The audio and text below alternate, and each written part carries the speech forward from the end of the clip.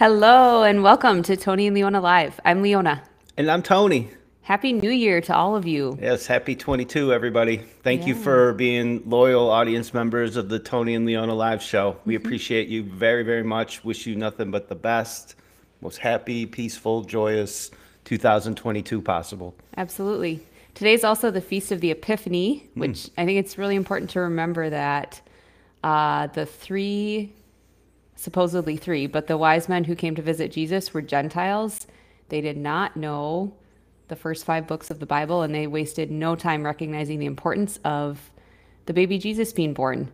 They recognized that before many others who probably should have known that significance. And I think it's a beautiful thing. It's a beautiful reminder, to me at least, that God became man for every single person. So today's show, we are going to be discussing BLM, responding to Black Lives Matter with compassion and with truth. And it's part of our series of, what did we call it again, Leona?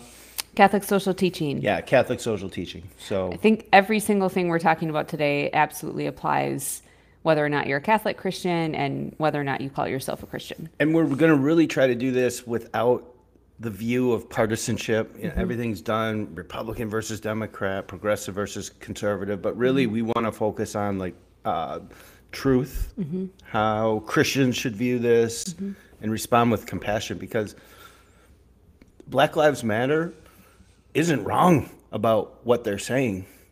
Black lives do matter, undoubtedly. And for all lives to matter, Black lives need to matter. That to me seems like truth. But And I think specifically naming a group of people who are or have been historically marginalized is important. That's not diminishing from others. Another example is that we specifically name and discuss the unborn because they are dehumanized. It doesn't mean that the unborn are more important than born people, but because they are specifically dehumanized, we rehumanize them. And I think that's important too with discussing people who are marginalized or mistreated or have been in other ways as well. So, as American Christians and Catholics, we do believe we are absolutely called to act in the name of justice, truth, and equality at every instance where we observe racism, when any person is treated with brutality, or when one of our brothers and sisters tells us they are hurting and need help. This is at the core of who Jesus taught us to be and who we are, even if we don't call ourselves Christian.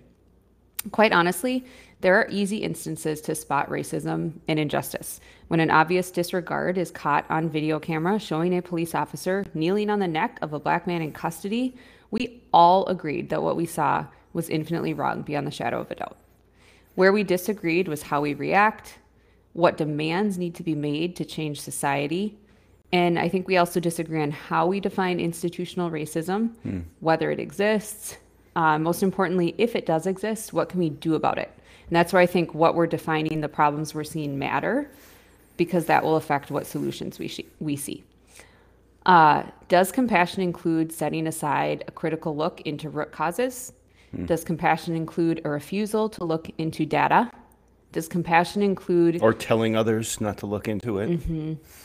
Does compassion include choosing to make a decision based solely on what someone else tells you is the right decision, rather than using your own reason to delve into root causes and efficacious solutions? Does compassion include ignoring unintended consequences of claims we're told any ethical person must adhere to? You might guess that my answer to these questions is no. We think that true love is willing the good of another person. If we truly care about one another, we must care about the effects of actions, the truth of what we're told, and data regarding what we're told. We know that many will blatantly lie, especially those in power. And compassion does not require us to agree with or further spread lies. In fact, I think it's the opposite. We should not And spread lies. furthermore, we all have confirmation bias, which Absolutely. maybe isn't a direct form of lying, but if we have a viewpoint of the world and we almost want it to come true so bad that we can lie to ourselves and be like, see, look at this. This is proof positive evidence that this is true. So we're trying to really move past that sort of viewpoint and focus in more on compassion. Yeah, absolutely. One of the most confusing things to me in 2020 and 2021 was being directly told to not look into the background of issues, to not look into data. In fact, some people who I respect very much publicly said that doing so is racist. So we'll talk more about that a little bit later. Just some general background. In June 2020, right after the murder of George Floyd, Coleman Hughes, who's a 26-year-old Black man who studied philosophy at Columbia University, wrote for City Journal, which is a public policy magazine published by the conservative Manhattan Institute for Policy Research. Hughes' writing has appeared in many other places too, including the New York Times and the Wall Street Journal.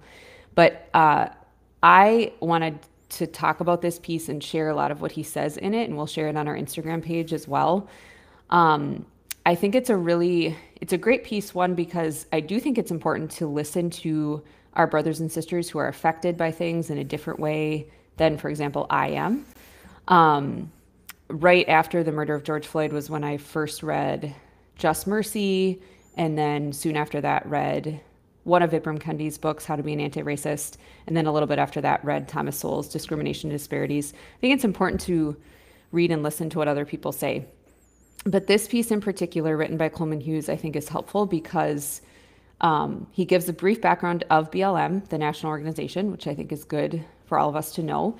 And then I think he does an excellent job of laying out the good of the BLM movement and also what he sees as where they have caused harm. And just to point out, he is a Black man, correct? And I think he maybe he's said 26. that. 26, so a young Black man, still kind of forming his thoughts in the world. This article shows his train of thought over a period of time from like 2013 all the way beyond the George Floyd tragic murder and what happened afterwards. So it's important that, you know, people say, oh, well, you're white, you can't have an opinion. That's not true. Or you're Mexican, you can't talk about what Black people experience. That's not true. We're all human at the end of the day. However, I do think there's some validity if we're going to be talking about racism, if we're going to be talking about institutional racism and the effects of our past history in America. It's very important to hear the perspective of African Americans, people who walk in the shoes, and so that we can better understand a perspective other than our own. So Hughes writes, quote, "The Black Lives Matter movement began with the acquittal of George Zimmerman in 2013 and rose to national prominence in the wake of Michael Brown's death in 2014. My view of BLM is mixed. On the one hand, I agree that police departments too often have tolerated and even enabled corruption. Rather than relying on impartial third parties, departments often decide whether to discipline their own officers. The legal doctrine of qualified immunity sets what many say is an unreasonably high bar for civilians bringing civil rights lawsuits against police officers.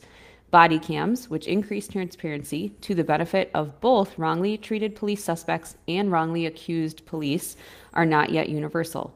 In the face of police unions that oppose even reasonable reforms, BLM seems a force for positive change. On the other hand, the basic premise of BLM, that racist cops are killing unarmed Black people, is false. There was a time when I believed it. I was 1 year younger than Trayvon Martin when he was killed in 2012, and like many Black men, I felt like he could have been me. I was the same age as Michael Brown when he was killed in 2014, and like so many others, I shared the BLM hashtag on social media to express solidarity. By 2015, when the now familiar list had grown to include Tamir Rice, Laquan McDonald, Sandra Bland, Freddie Gray, and Walter Scott, I began wearing a shirt with all their names on it. It became my favorite shirt. It seemed plain to me that these were not just tragedies, but racist tragedies.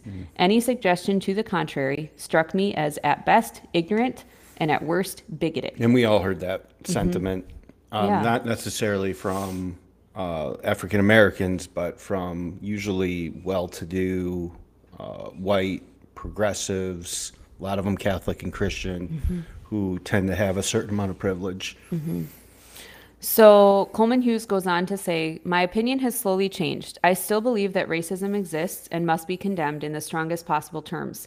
I still believe that on average, police officers are quicker to rough up a Black or Hispanic suspect. And I still believe that police misconduct happens far too often and routinely goes unpunished. But I no longer believe that cops disproportionately kill unarmed Black Americans. Two things changed my mind: stories and data. First, the stories. Each story in this paragraph involves a police officer killing an unarmed white person. To demonstrate how commonly this happens, I have taken all of them from a single year, 2015, chosen at random. Timothy Smith was killed by a police officer who mistakenly thought he was reaching into his waistband to grab a gun. The shooting was ruled justified. William Lamont was killed after he allegedly failed to show his hands upon request. The shooting was ruled justified. Ryan Bollinger was shot dead by a cop who said he was moving strangely and walking toward her. The shooting was ruled justified. Derek Cruz was shot in the face after he opened the door for police officers serving a warrant for a drug arrest. The cops recovered marijuana from the property, and the shooting was ruled justified. Hughes names 5 other white people killed by cops, all in 2015, and then says, "For brevity's sake, I will stop here," but the list goes on. In Hughes's words, for every black person killed by the police, there is at least one white person, usually many, killed in a similar way. The day before cops in Louisville barged into Breonna Taylor's home and killed her, cops barged into the home of a white man named Duncan Lemp, killed him, and wounded his girlfriend, who was sleeping beside him. Even George Floyd, whose death was particularly brutal, has a white counterpart, Tony Timpa. Timpa was killed in 2016 by a Dallas police officer who used his knee to pin Timpa to the ground, face down, for 13 minutes. In the video, you can hear Timpa whimpering and begging to be let go. After he lets out his final breaths, the officers begin cracking jokes about him. Criminal charges initially brought against them were later dropped. I have read into that in the past, and in that case, Tony Timpa is actually the one who called the police. He was having some type of mental health crisis, and he called the police, and then I guess they killed him kneeling on him, or he died when they were kneeling on him. Yeah, and so one thing that we want to make clear too is that we're not going over this data to prove, oh, look, you No. know, everything's perfect with policing. Like, No. being a police officer is a very difficult job. It's dangerous job. Every time they pull somebody over, there's a risk of something going really, really, really wrong, which we saw in the case of the Brooklyn Center cop, Kim Potter, I believe her name is. And Dante, right? Yeah, I mean, every time there's the risk of life and death, not only for the person you're pulling over or trying to arrest, but for the cop themselves. So it's A, not an easy job. B, they don't get paid a lot. C, there's other jobs where you could get paid more that are a lot safer. So you already inherently have that. But then number 2, not every cop is a good cop. There are bad apples out there. There are entire police precincts that are corrupt. There's an old boys club that exists in some of them. So we're in no way defending police, nor are we condemning police. We're simply pointing out facts, which is something that people have said that you shouldn't do. But we just wanted to point that out. Like, just because cops rough up and kill white people and they also rough up and kill black people does not justify these actions in these cases. No, it doesn't. Nor are we saying that they should be condemned. We're just saying this is a very gray area that is being dealt with here.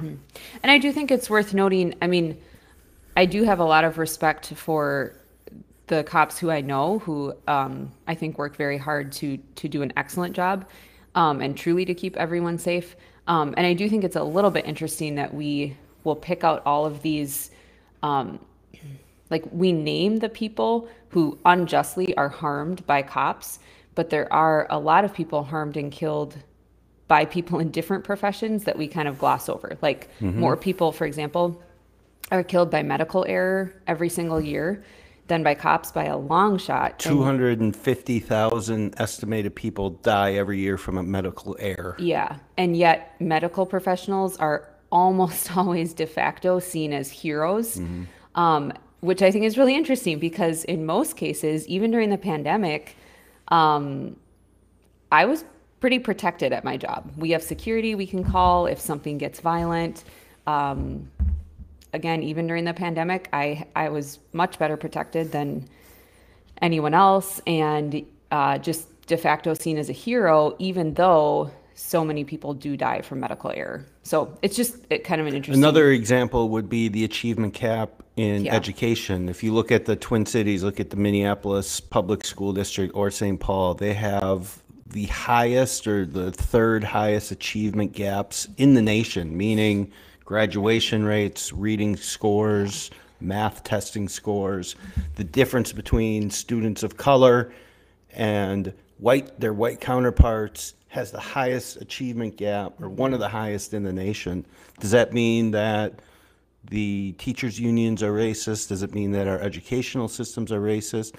They may have a lot of inequality stemming from that. But it's, again, another example of something we completely ignore. We tend to blame the most obvious examples that we see on video, yet we ignore, out of those 250,000 people dying from medical error, I would venture to guess that most of those people who are dying tend to be on the lower side of the socioeconomic scale, and also tend to be people of color. But anyway, we should continue with the data. Yeah. So Coleman Hughes says, you might agree that the police kill plenty of unarmed white people, but object that they are more likely to kill unarmed black people relative to their share of the population. That's where the data comes in. To demonstrate the existence of a racial bias, it's not enough to cite the fact that black people comprise 14% of the population, but about 35% of unarmed Americans shot dead by police. By that logic, you could prove that police shootings were extremely sexist by pointing out that men comprise 50% of the population, but 93% of unarmed Americans shot by cops. Instead, you must do what all good social scientists do, control for confounding variables to isolate the effect that one variable has upon another. In this case, the effect of a suspect's race on a cop's decision to pull the trigger. At least 4 careful studies have done this, and Hughes links to each study and will provide his article in the comments if you want to go to those links. In Hughes' words, this is kind of his conclusion, if not for BLM, we probably would not be talking about ending qualified immunity, making body cams universal, increasing police accountability, and so forth, at least not to the same extent. In fact, we might not even have a careful national database on police shootings. At the same time, the core premise of the movement is false. And if not for the dissemination of this falsehood, social relations between blacks and whites would be less tense. Trust in police would be higher, and businesses all across America might have been spared the looting and destruction that we have seen, he says, in recent weeks. I would say the past 2 years, but especially This summer was of written 2020. in 2020. Yeah. Hughes poses the following question. Didn't the urban riots of the late 1960s wake Americans up to the fact that racism did not end with the Civil Rights Act of 1965? According to him, as for these riots in the late 1960s, progressives should not praise them for shocking Americans into action without also noting that they directly decreased the wealth of inner city black homeowners, that they scared capital away from inner cities for decades, worsening the very conditions of poverty and unemployment that the rioters were supposedly protesting. What's more, the case for violence rests on the false notion that without it, little progress can be made. Recent history tells a different story. In 2018, the NYPD killed 5 people, down from 93 people in 1971. Since 2001, the national incarceration rate for black men ages 18 to 29 has gone down by more than half. Put simply, we know progress through normal democratic means is possible because we have already done it. His solution, millions of Americans on the left need to realize that deadly police shootings happen to blacks and whites alike. As long as a critical mass of people view this as a race issue, they will see every new video of a black person being killed as yet another injustice in a long chain dating back to the Middle Passage. That sentiment, when it is felt deeply and earnestly, will reliably produce large protests and destructive riots. The political right has a role to play as well. For too long, All Lives Matter has been a slogan used only as a clapback to BLM. What it should have been, and still could be, is a true movement to reduce the number of Americans shot by the police on a race-neutral basis. If the challenge for the left is to accept that the real problem with the police is not racism, the challenge for the right is to accept that there are real problems with the police. Absolutely. And this is very broad-based kind of general assumptions that are being made. But how many shouting matches did we have to see online, on video, at protests where people, all lives matter, no black lives matter, no both can be true. They both have both to be are true. And you could even say that there is potentially a hierarchy. You could even make the argument that in order for all lives to matter, black lives need to matter. In order for all lives need to matter, babies in the womb need to matter. In order for all lives to matter, disabled people their lives need to matter. And so I would it's easy also- to say, okay, white lives matter. Yeah, we get it. We do live in a majority white, Eurocentric type society here in America. And so That's not the issue. The other thing is, in order for all lives to matter, in order for Black lives to matter, we can't only look at how the police are affecting people. And that's where it's one of the many reasons why I think it's appalling that people have said you ought not look into root causes, the effects of these things. Like, if you are questioning anything about the BLM National Organization, you're racist. For many reasons, I think that's appalling. You need to look into how many kids are being killed by stray bullets as an effect or as a result of what BLM Well, has I just created. saw an article yesterday, two of them. So around, and it was an increase from 2020 to 2021. But in 2021, 1,500 children, I think under the age of 16 years old, died of homicide. So they died from the hands, whether there was intent or not, it doesn't matter. They died from the hands of another adult human being. Tragically, 2 days ago, we just learned of the story of the niece of George Floyd, who lives in the Yeah. Houston area, who was sleeping in her home, in her family's apartment. There was a shooting of some type outside the apartment. Stray bullets went through the walls, hit her at least one time, if not a couple times, pierced her lung. She almost died. This is George Floyd's niece, who's well under 10 years old, little girl.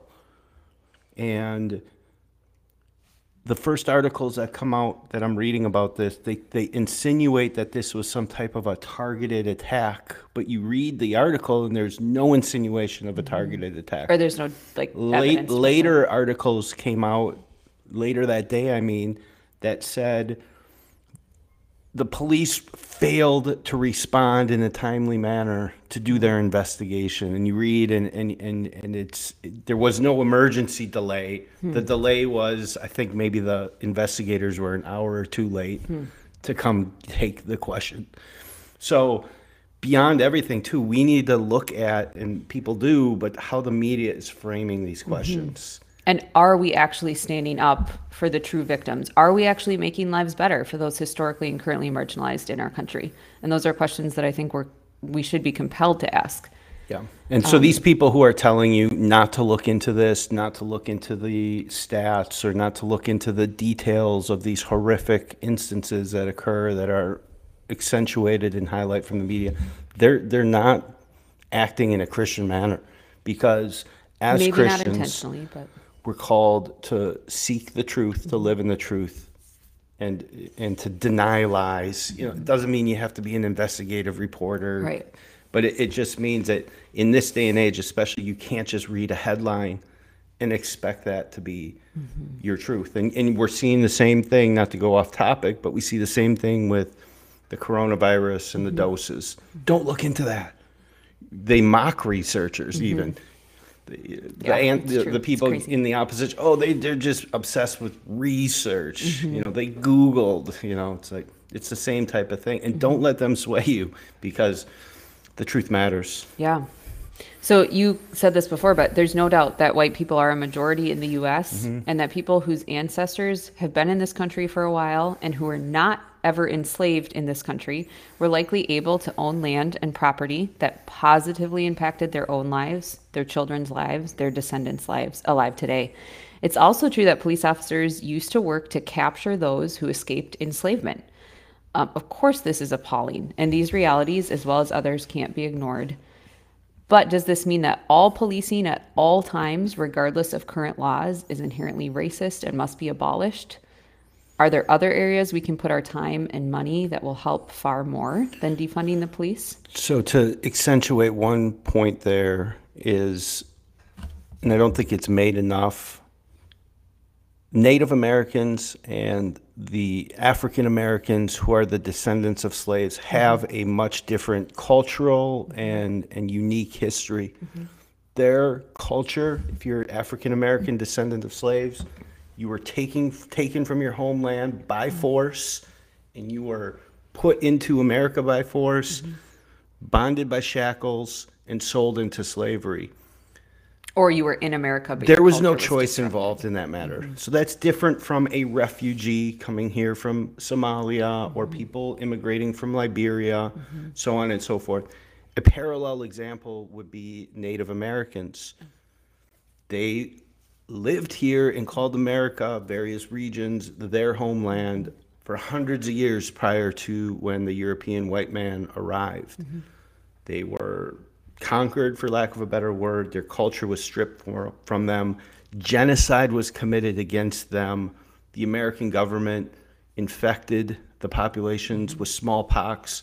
We killed their food supplies. There's pictures of buffalo that were murdered by the tens of thousands, if not hundreds of thousands.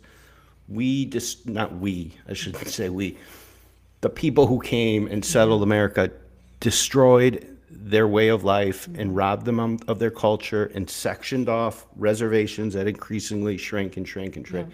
So there's something absolutely positively true about the cultural deprivation that can be systemic for generations. And you can see that evidence by immigrants who come to America on their own volition, on their own choice, even if they're fleeing a horrendous situation.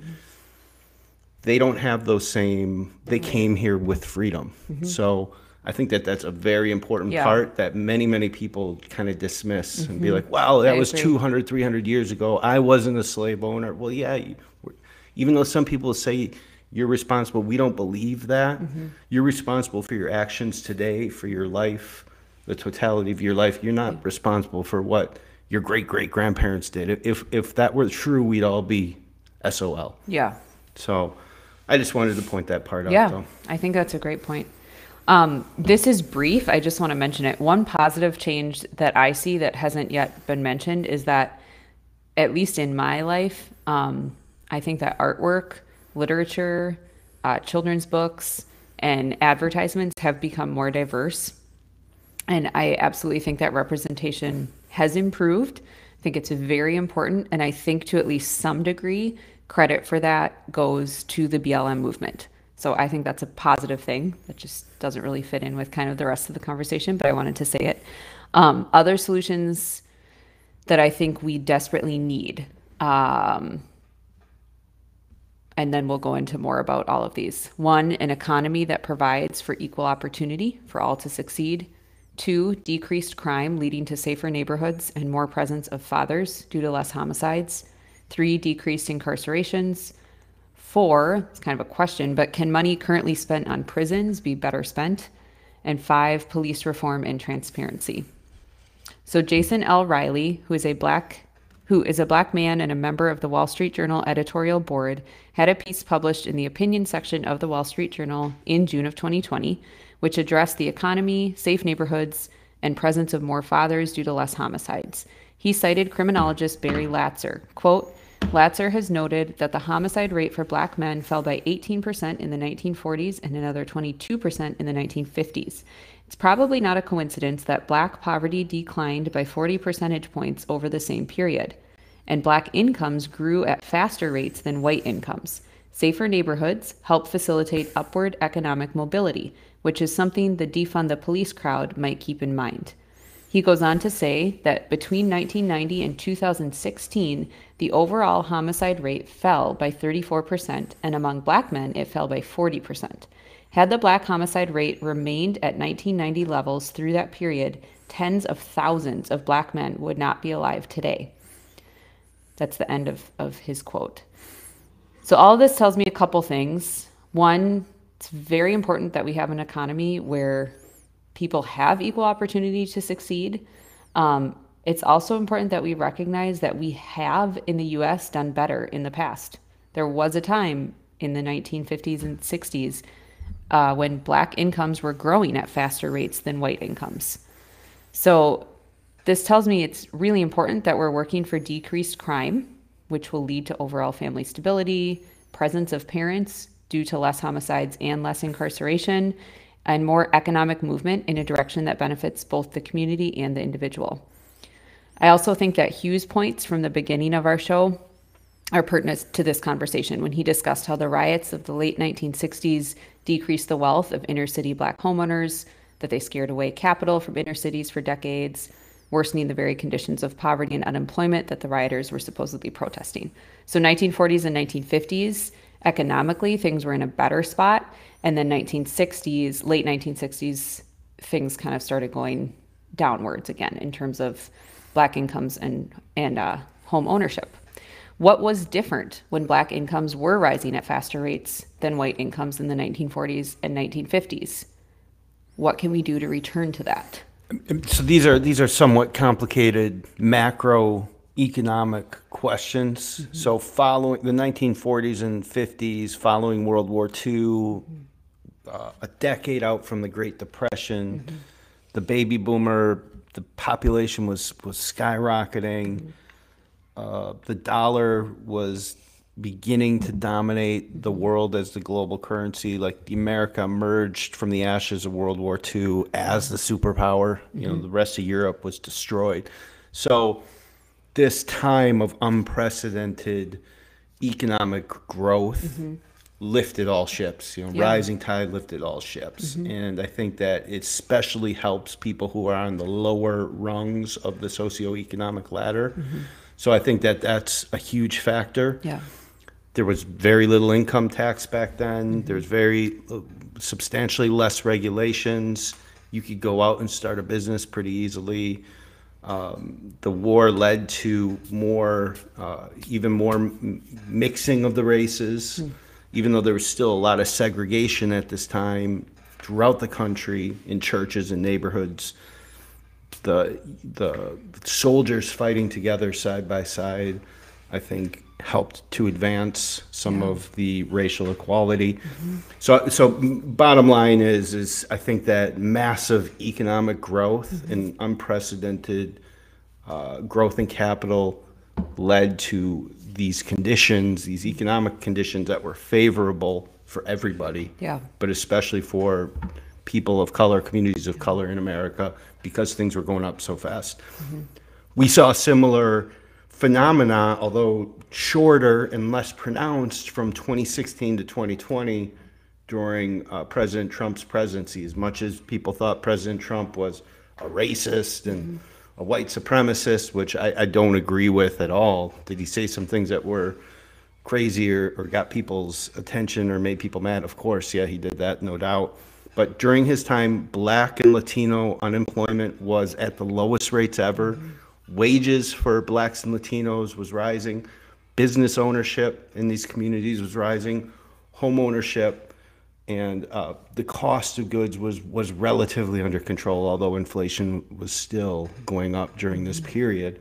So can I say a quick thing about wages? I remember looking into numbers, and it wasn't just that wages were increasing, it was that wages for year-long employment, so it wasn't just like seasonal work or something. So I'm not very good with economic things. That's why I read about it a lot and have to just keep reading about it. But that's an important thing, because it means it's not just like, oh, for this job you have for a few months, your wage is increasing, but someone who's employed the entire year, their wage is increasing, right? Okay. Sorry to cut you off.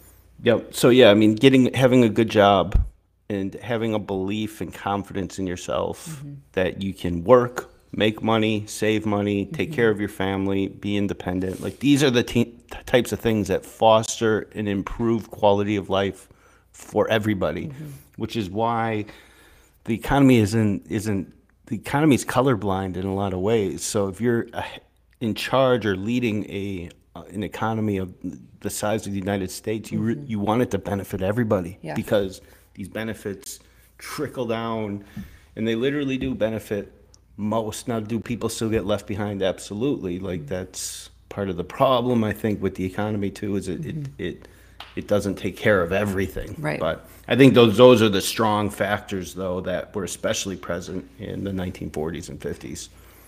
That's helpful. So with all you said, I think that we've talked about some of the good things that we've seen from the BLM movement. I think it's absolutely worth questioning, why does the BLM movement, in my experience, never discuss how to return to a time when Black incomes were rising? Why do they never discuss that we have done better in the U.S. in terms of home ownership by Black people?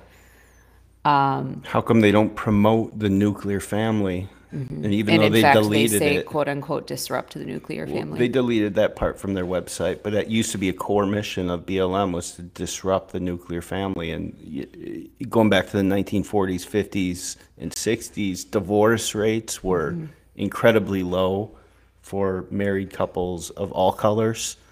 And since that time, and it's been more pronounced in marriages of color, specifically African Americans, the divorce rates have skyrocketed. And we all know when you have broken homes, broken families, alcoholism, financial stress, drug addiction, mental illness, maybe having one parent who's present, some kids have no parents, that this leads to disastrous outcomes, negative outcomes for their offspring. When you say they used to have disrupt the nuclear family as a main tenet, In their website. I have, yes. And that was as recently as 2020. I don't remember when they removed it, but like it wasn't like, in oh, in that year. 2013, they had this. This was most definitely in 2020. And But your point's a good one, though. That if they want, if BLM was really interested in improving the lives of people of color, they would promote the nuclear family, and they would promote job opportunities and really capitalism at the end of the day. So we can come back to capitalism in a minute. With the nuclear family, I can name, and I won't, but I can name a lot of people I personally know who publicly on social media maybe they were private groups, but publicly defended BLM, saying that they want to disrupt the nuclear family. So they were not saying, no, BLM doesn't want to do this. They were saying, yep, that's one of their main goals. This was in 2020.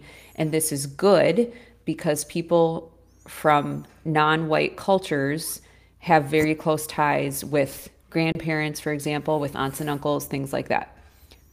That is sometimes true. I know a lot of white people who also have very close ties and live with extended family. I think that's beautiful, regardless of whether you're white, biracial, person of color, etc. That's a beautiful thing. However, if you have a grandparent or an aunt and uncle or multiple aunts and uncles living with you, your nuclear family is not disrupted. Your nuclear family also has extended family living with you. That's what that's called. We would never say, oh, that is a disrupted nuclear family because aunts and uncles or grandparents are living with them. I'll give just one example. I worked in the peds ICU for several years and then just for 2 years in a peds specialty clinic. There were children who were brought to the ICU with just a grandparent or brought to the specialty clinic, so not well child checks. These were children with significant underlying medical conditions brought to clinic by a grandparent because a parent was not involved, or sometimes just the parent was working. I can tell you beyond the shadow of a doubt, it is not better for a child to have a grandparent with them in that situation than one of their own parents. It is not better. I absolutely think that multi-generational living can be a beautiful thing. Multi-generational involvement is a beautiful thing. Grandparents and aunts and uncles are so important.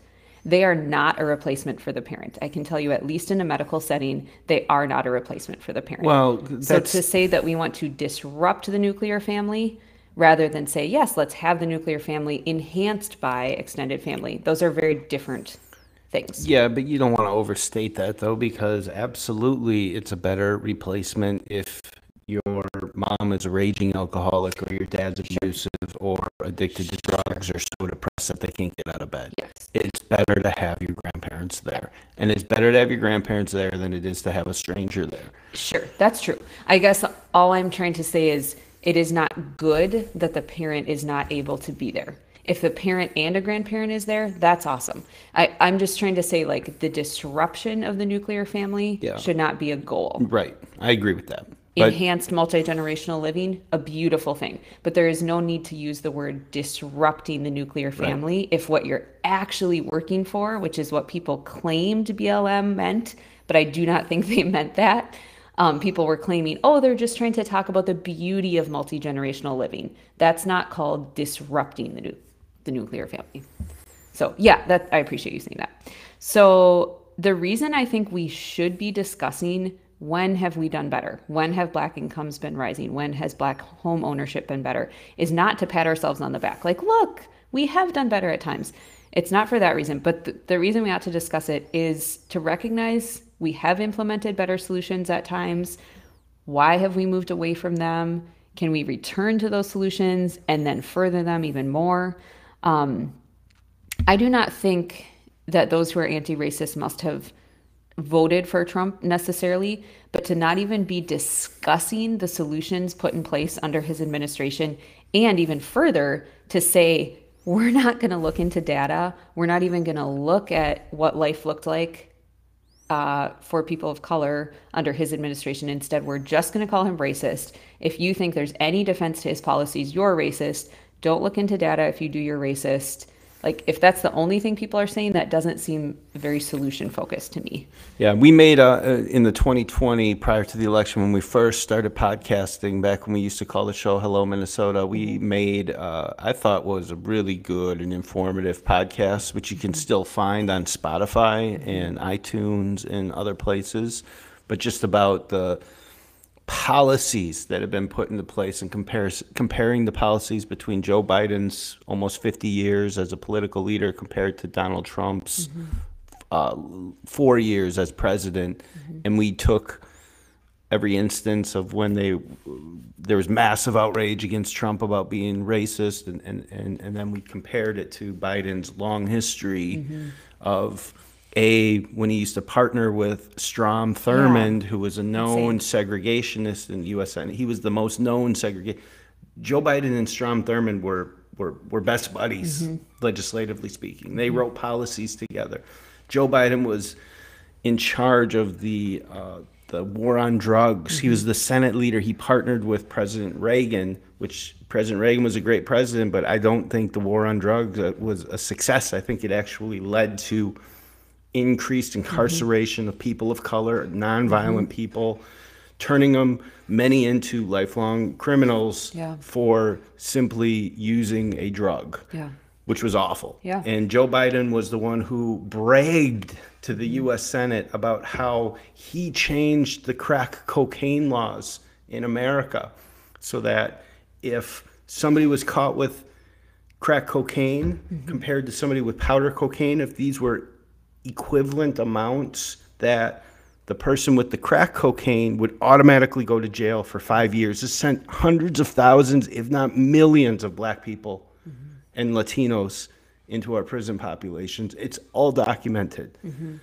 Another thing that's documented is our Vice President, Kamala Harris, denied, I don't know how many cases, but at least some cases where it could have been proven that a black person currently incarcerated was actually innocent based on a DNA test. And when she was the Attorney General? No.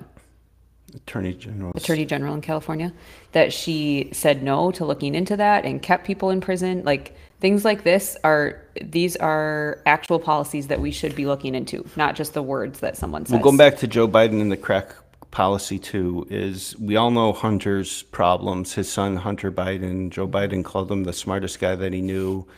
But Hunter Biden had a terrible, and maybe still does, crack cocaine addiction on video, on his laptop. There's multiple pictures and videos of Hunter Biden with crack cocaine. How tragic is it that his father was responsible for increasing the mandatory sentencing of 5 years specifically for crack cocaine, while his son is sadly doing the same thing? Like, how ironic is that? And, the crack cocaine issue is important because that's, even though they never put it in the law, like, if you want to talk about institutional racism or inequality, like, crack cocaine is a drug that's used by people of color primarily, although white people do it too, but it's a lower status drug because it's cheaper, and people tend to use it on the streets. And cocaine, on the other hand, is kind of a white privilege drug that people use at the clubs or in their father's basement and in some rich suburb, or rich college kids use it. They typically don't get caught using it. People typically can get caught more easily smoking crack because you're on the streets, you have to do it in the open, and so on and so forth. So to me, there's no better example of just blatant racial bias and racism in a specific law that was promulgated by the current president of the Yeah. United States, who was voted into office by these people who claim to be anti-racist Yeah. and who claim that Trump was so bad. And meanwhile, if you actually look at what was happening on the ground, this is why results are so much more important than rhetoric that you see in the media. But the lives of blacks and Latinos in America were improving dramatically from 2016 to 2020. And it's abruptly stopped. And it's one of the reasons why, despite all that rhetoric and false information in the news, Trump won a higher percentage of the black and Latino vote than any Republican has since like 1960, if not even before that. And that's despite being called a racist and a white supremacist every single day in the Yeah. media. Yeah. It's pretty amazing. And now that we've had almost, about a year of the Biden administration, Yeah. more people have woken up to this than ever. I hope so. I don't. They have. I've seen black people who Yeah. have woken up to this. They're like, I can't believe I voted for Biden. Yeah. We were tricked. We were duped. I guess who I don't see that from is white progressives. Well, they're never going to change. Okay. But keep going. So it does seem that solutions brought forward by BLM are not focused on any of these things. They have, however, I think, led to increased homicide. Well, I know that we have had increased homicides in 2020, and then 2021 had even greater homicides than 2020. So we have had an increase in homicides. Neighborhoods are less safe than they were. I don't know if all of that can go back to BLM, but I can say that so many people pushed so hard to defund the police. And what's difficult is that I think I want to believe that the goal was good and the same goals that I see. They were seeing, let's allocate these funds from police to other things that can help to build the economy, that can help for better housing and better education and all of these things for communities that have been historically marginalized in our country. So I agree that those are the solutions that we want. I think it's very strange to have a myopic focus only on defunding the police. Not a whole lot of talk about sentencing reform, which isn't necessarily perfect either, but not a lot of talk about that. And then virtually zero discussion or acknowledgement of any of the actual solutions that we're discussing. It seems that really all you're allowed to say, quote unquote, is there is inequality in the US. It is because of racism. The only solution is abolishing the institutions that we are telling you to abolish. So seems there's not really a lot of acknowledgement of the fact that, well, some inequalities are most definitely because of racism. We have named some, not all are. So again, if we're not identifying the problems and the causes of them, we really can't solve them. I do want to say on the flip side, there are those who say there is no institutional racism or that racism is solely a problem of the past. I don't think that that's accurate either. I think you explained really well how the way that your ancestors were either brought here or the way their culture was or wasn't changed when they were already living here, whether you were enslaved or whether you owned property, those things do affect people going forward. So I don't think that we should discount that at all or ignore that. Moving forward, we've touched on the economy, decreased crime, safer neighborhoods, increased presence of fathers. Are there ways that we can effectively work for decreased incarcerations? Not passing the 94 crime bill, I think, would have helped. Given where we are today, are there things that we can do? In terms of incarceration rates, 32% of the US population is represented by African American and Hispanic people, but 56% of the US incarcerated population is represented by African American and Hispanic people. So these specific numbers are from the NAACP, which is the National Association for the Advancement of Colored People. So Black people and Hispanic people are disproportionately incarcerated in the US. Also, according to the NAACP, 5% of illicit drug users are Black, but Black people represent 29% of those arrested and 33% of those incarcerated for drug offenses. At least with drug use, it seems obvious that Black people are disproportionately arrested and incarcerated. I think you explained at least one of the reasons for that with Biden and the crime bill. Um, it seems clear that disproportionate sentencing for the same crime that targets a certain race or people in a certain socioeconomic class, if it's giving certain people a harsher punishment than their richer or whiter counterparts, is a clear case of injustice. And I think racism in this case. We should all be working against this inequality. It's absolutely wrong. And the effects of this on individuals, the children of those incarcerated individuals, and then their entire community is deep and I think long lasting. So, rooting out these inequalities in our society is necessary. We should not, however, assume that injustice in this case means that this same injustice can be rightly applied to every situation. Before going into more data, I just want to say these are really difficult topics to discuss. I care deeply about fighting racism and inequality. I truly want safe neighborhoods for all, excellent education for all children. I think that truth matters.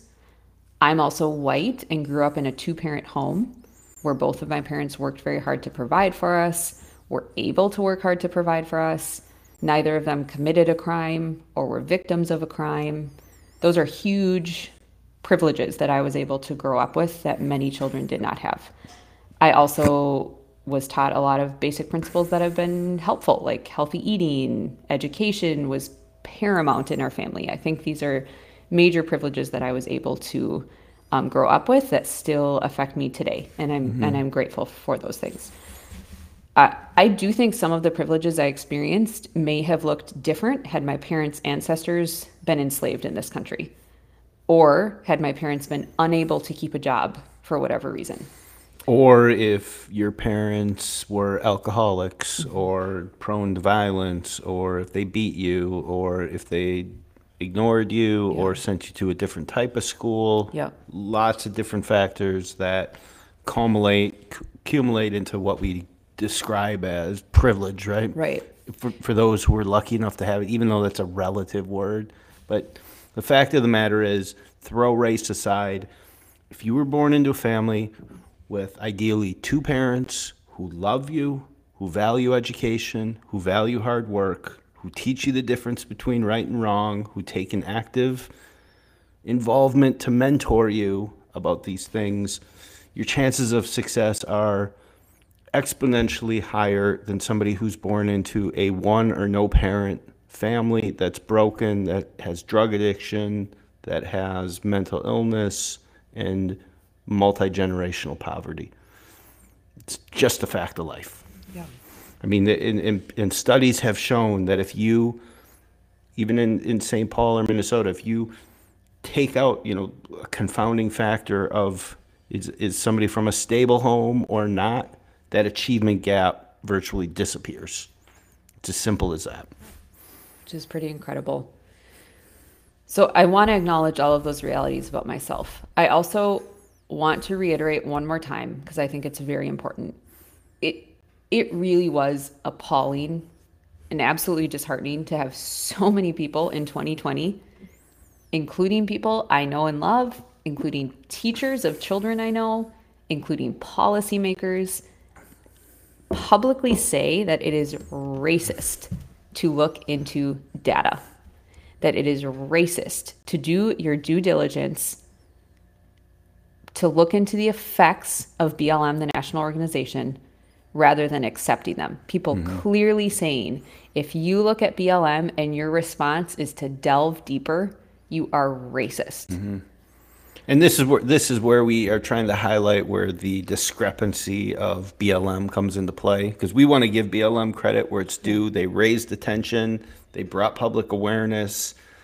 If BLM did not make a big deal of the George Floyd murder, would there have ever even been a charge, or would Chauvin have even been convicted? You can say the same thing about Ahmaud Arbery, although BLM was not involved in that as much, but the activists who were supporting and bringing attention to the murder of Ahmaud made a difference.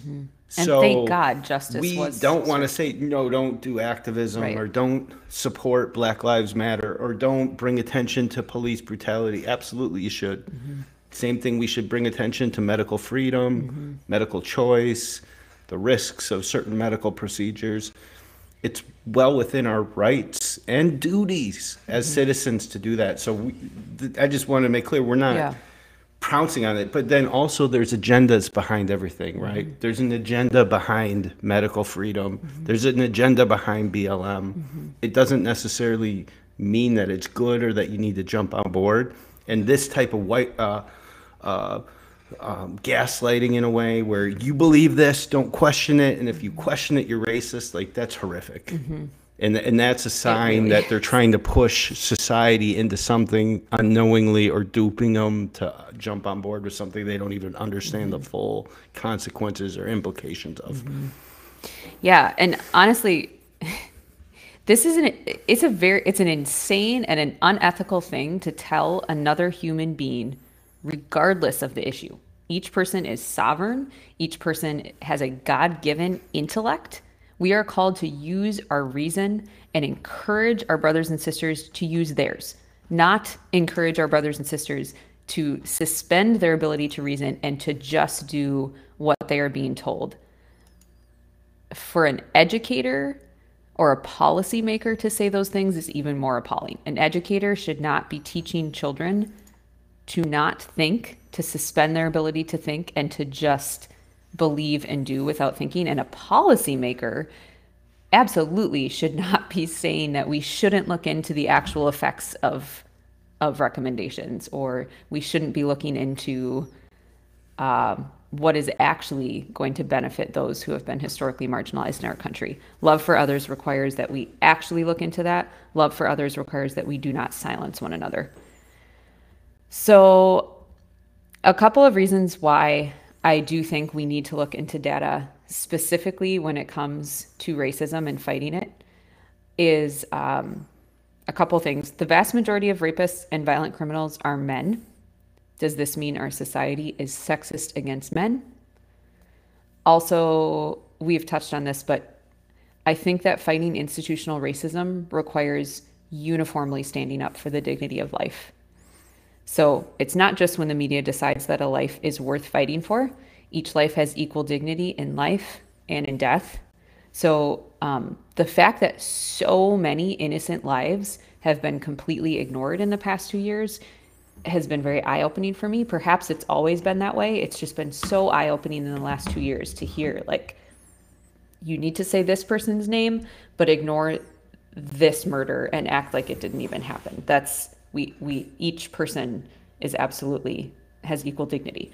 So I think one example is the children you were discussing who were killed, the increased homicides of children, of innocent children in the past 2 years. I think it's pretty easy to draw a correlation between the policies that were advocated for and the policies that were put in place. So many cities, large cities, did defund their police source, and I think all of them have refunded them to at least some degree. I know Minneapolis and Portland. Anyways, there are other disparities in crime as well. For instance, according to the Department of Justice and the U.S. Census Bureau, in 2019, Black people make up 12.4% of the total U.S. population, but committed 51% of murders and non-negligent manslaughters.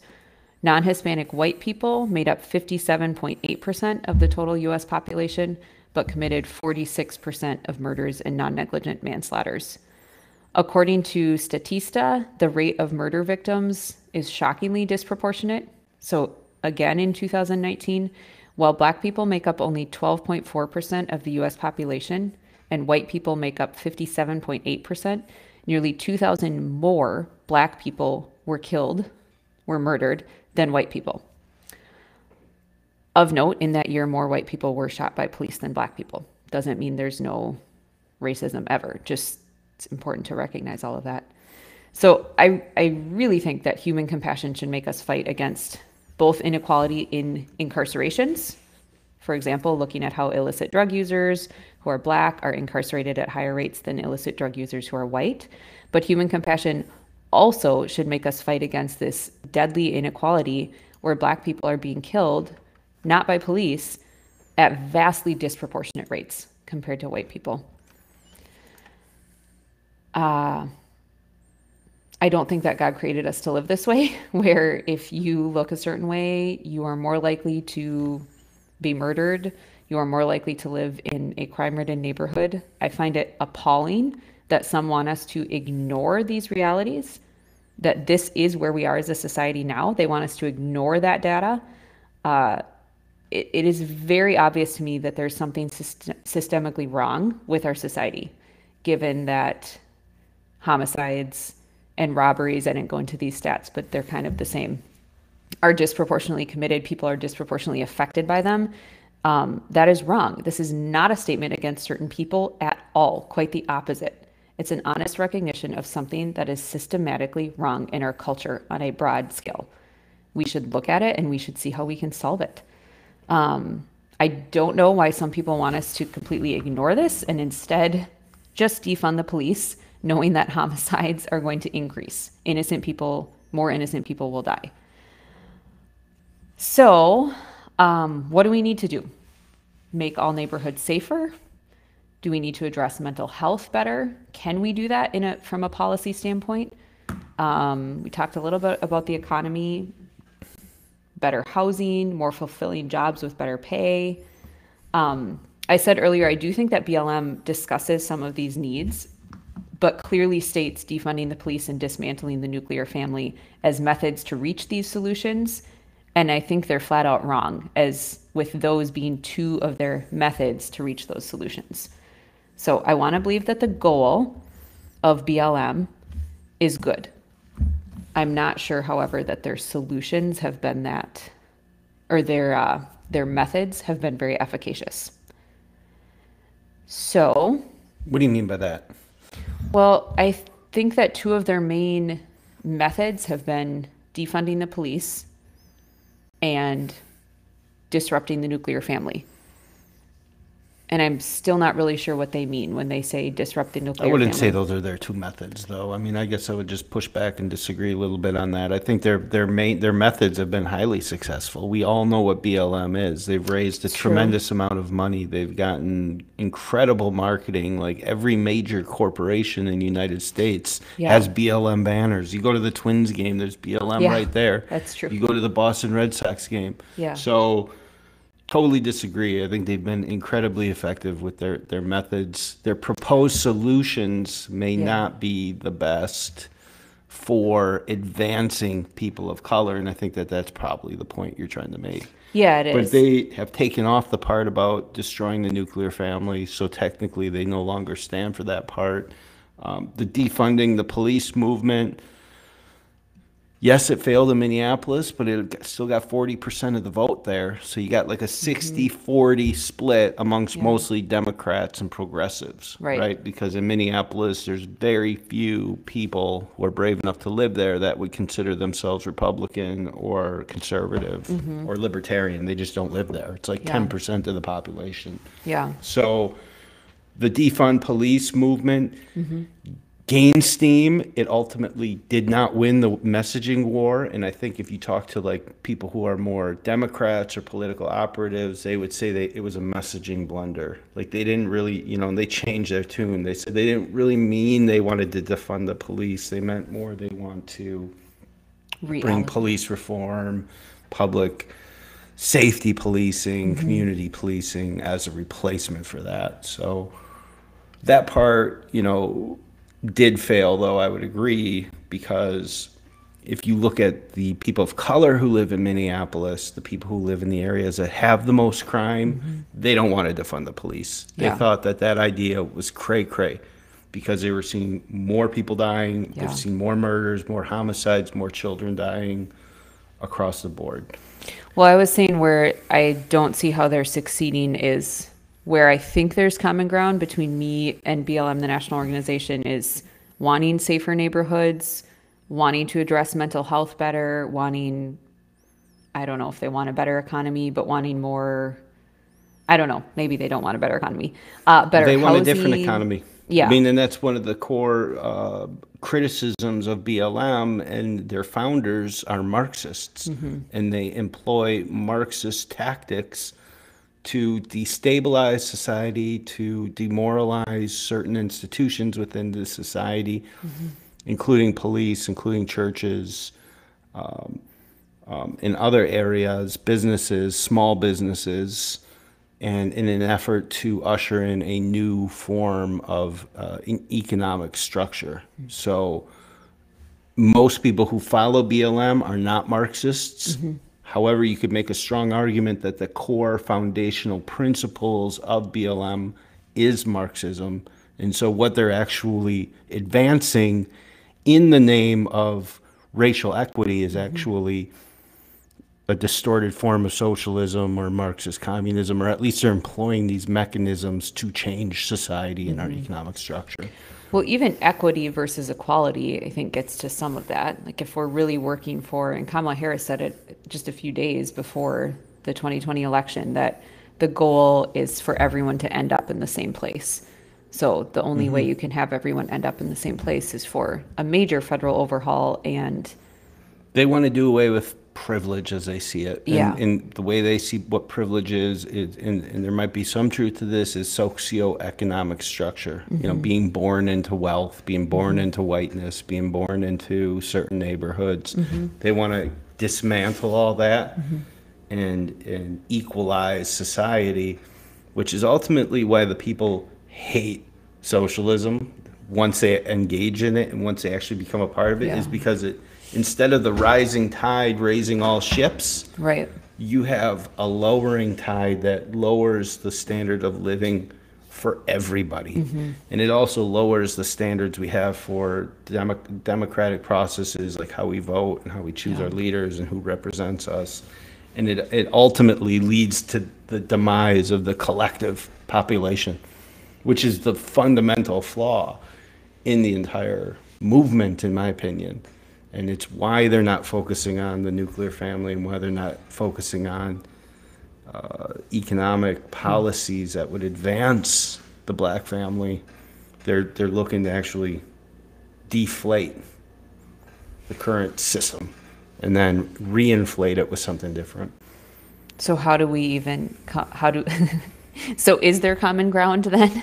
Yeah, there's common ground. The common ground is what we talked about at the beginning. Yeah. That Black Lives Matter. Yeah, Like, we can absolutely. all acknowledge that part. You don't need to sign on to Black Lives Matter organization Right. or economic philosophy. Yeah. Like, as Christians, we need to recognize that Black lives do matter. And you don't need to be ashamed or hesitant or argue it or anything. And like we said at the beginning too, in order for all lives to matter, Black lives need to matter. In order for all lives to matter, the unborn need to matter. The disabled need to matter. The elderly need to matter. The people who don't want to get certain medical procedures matter. Like, we're all the same. We're all born with the same dignity under God. We're made in His image.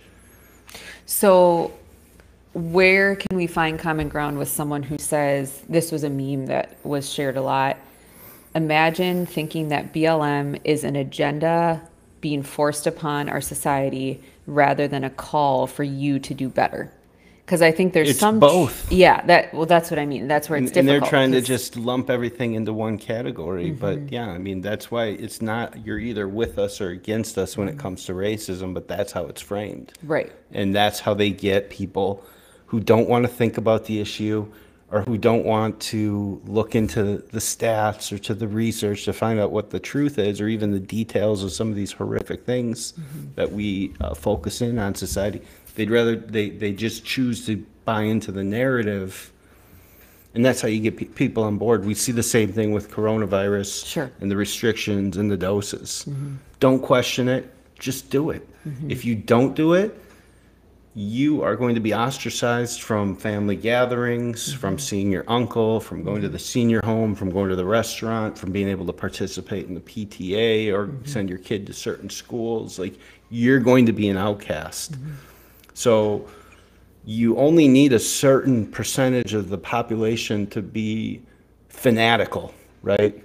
and we're going to talk about this in our next show, actually, is mass formation psychosis. But I think these same principles apply, and Marxists are applying this psychological social phenomena to populations to move people in certain directions. So if you disagree with me, then you're part of that group. But the vast majority of people, not vast majority, but 50 to 60% of the people are just in the mushy middle. They don't really want to think. They don't want their illusions destroyed or disrupted. They're going to go along to get along. And that's kind of what that meme is getting at. So if you're in that mushy middle, don't look into this. Join BLM. Don't question it. And if you don't, you're racist. And it's just completely wrong. That's not how it is. Yeah. You can be both anti-racist and pro-capitalist and pro-America easily. So I think that's how you respond to it. And that's why, focusing in on the truth, promoting truth, and having these discussions with people who you know and love and trust that they're not completely, on one side, because that's the reality of the world we're living on. If somebody's fanatical and they're telling all these things that don't make sense, and they're trying to get you to buy into something that you don't logically agree with, that person very well, I don't know the right word to describe it, but there might be no hope. There's no hope to try to discuss these issues. Yeah. There's no hope. But most of us, and the more that we can build to the people who are willing to discuss them Yeah. and willing to engage in free thought and debate and to tackle tough issues and to do that type of research, and so that you have the knowledge and you're armed with it, that's kind of where our hope is more people awakening, or more people waking up to the reality of what's going on in society, what's going on inside people's minds, and being brave enough to stand for truth. But that'll be great to see our next show. Yeah. I can't wait to put this one together. We've already written it, so. Yes. Thank you for bearing with us. If you listen to the whole thing, we'd love to hear your thoughts, and I appreciate talking through this and thinking through all this, and I think we should all continue, myself included. So if you like this, please like and subscribe. If you're willing to Yes, share, please. That you don't helps need out to a lot. share and say you agree with everything we said. You can share and just say, here's some interesting thoughts, and we'll link to the articles, which include the studies.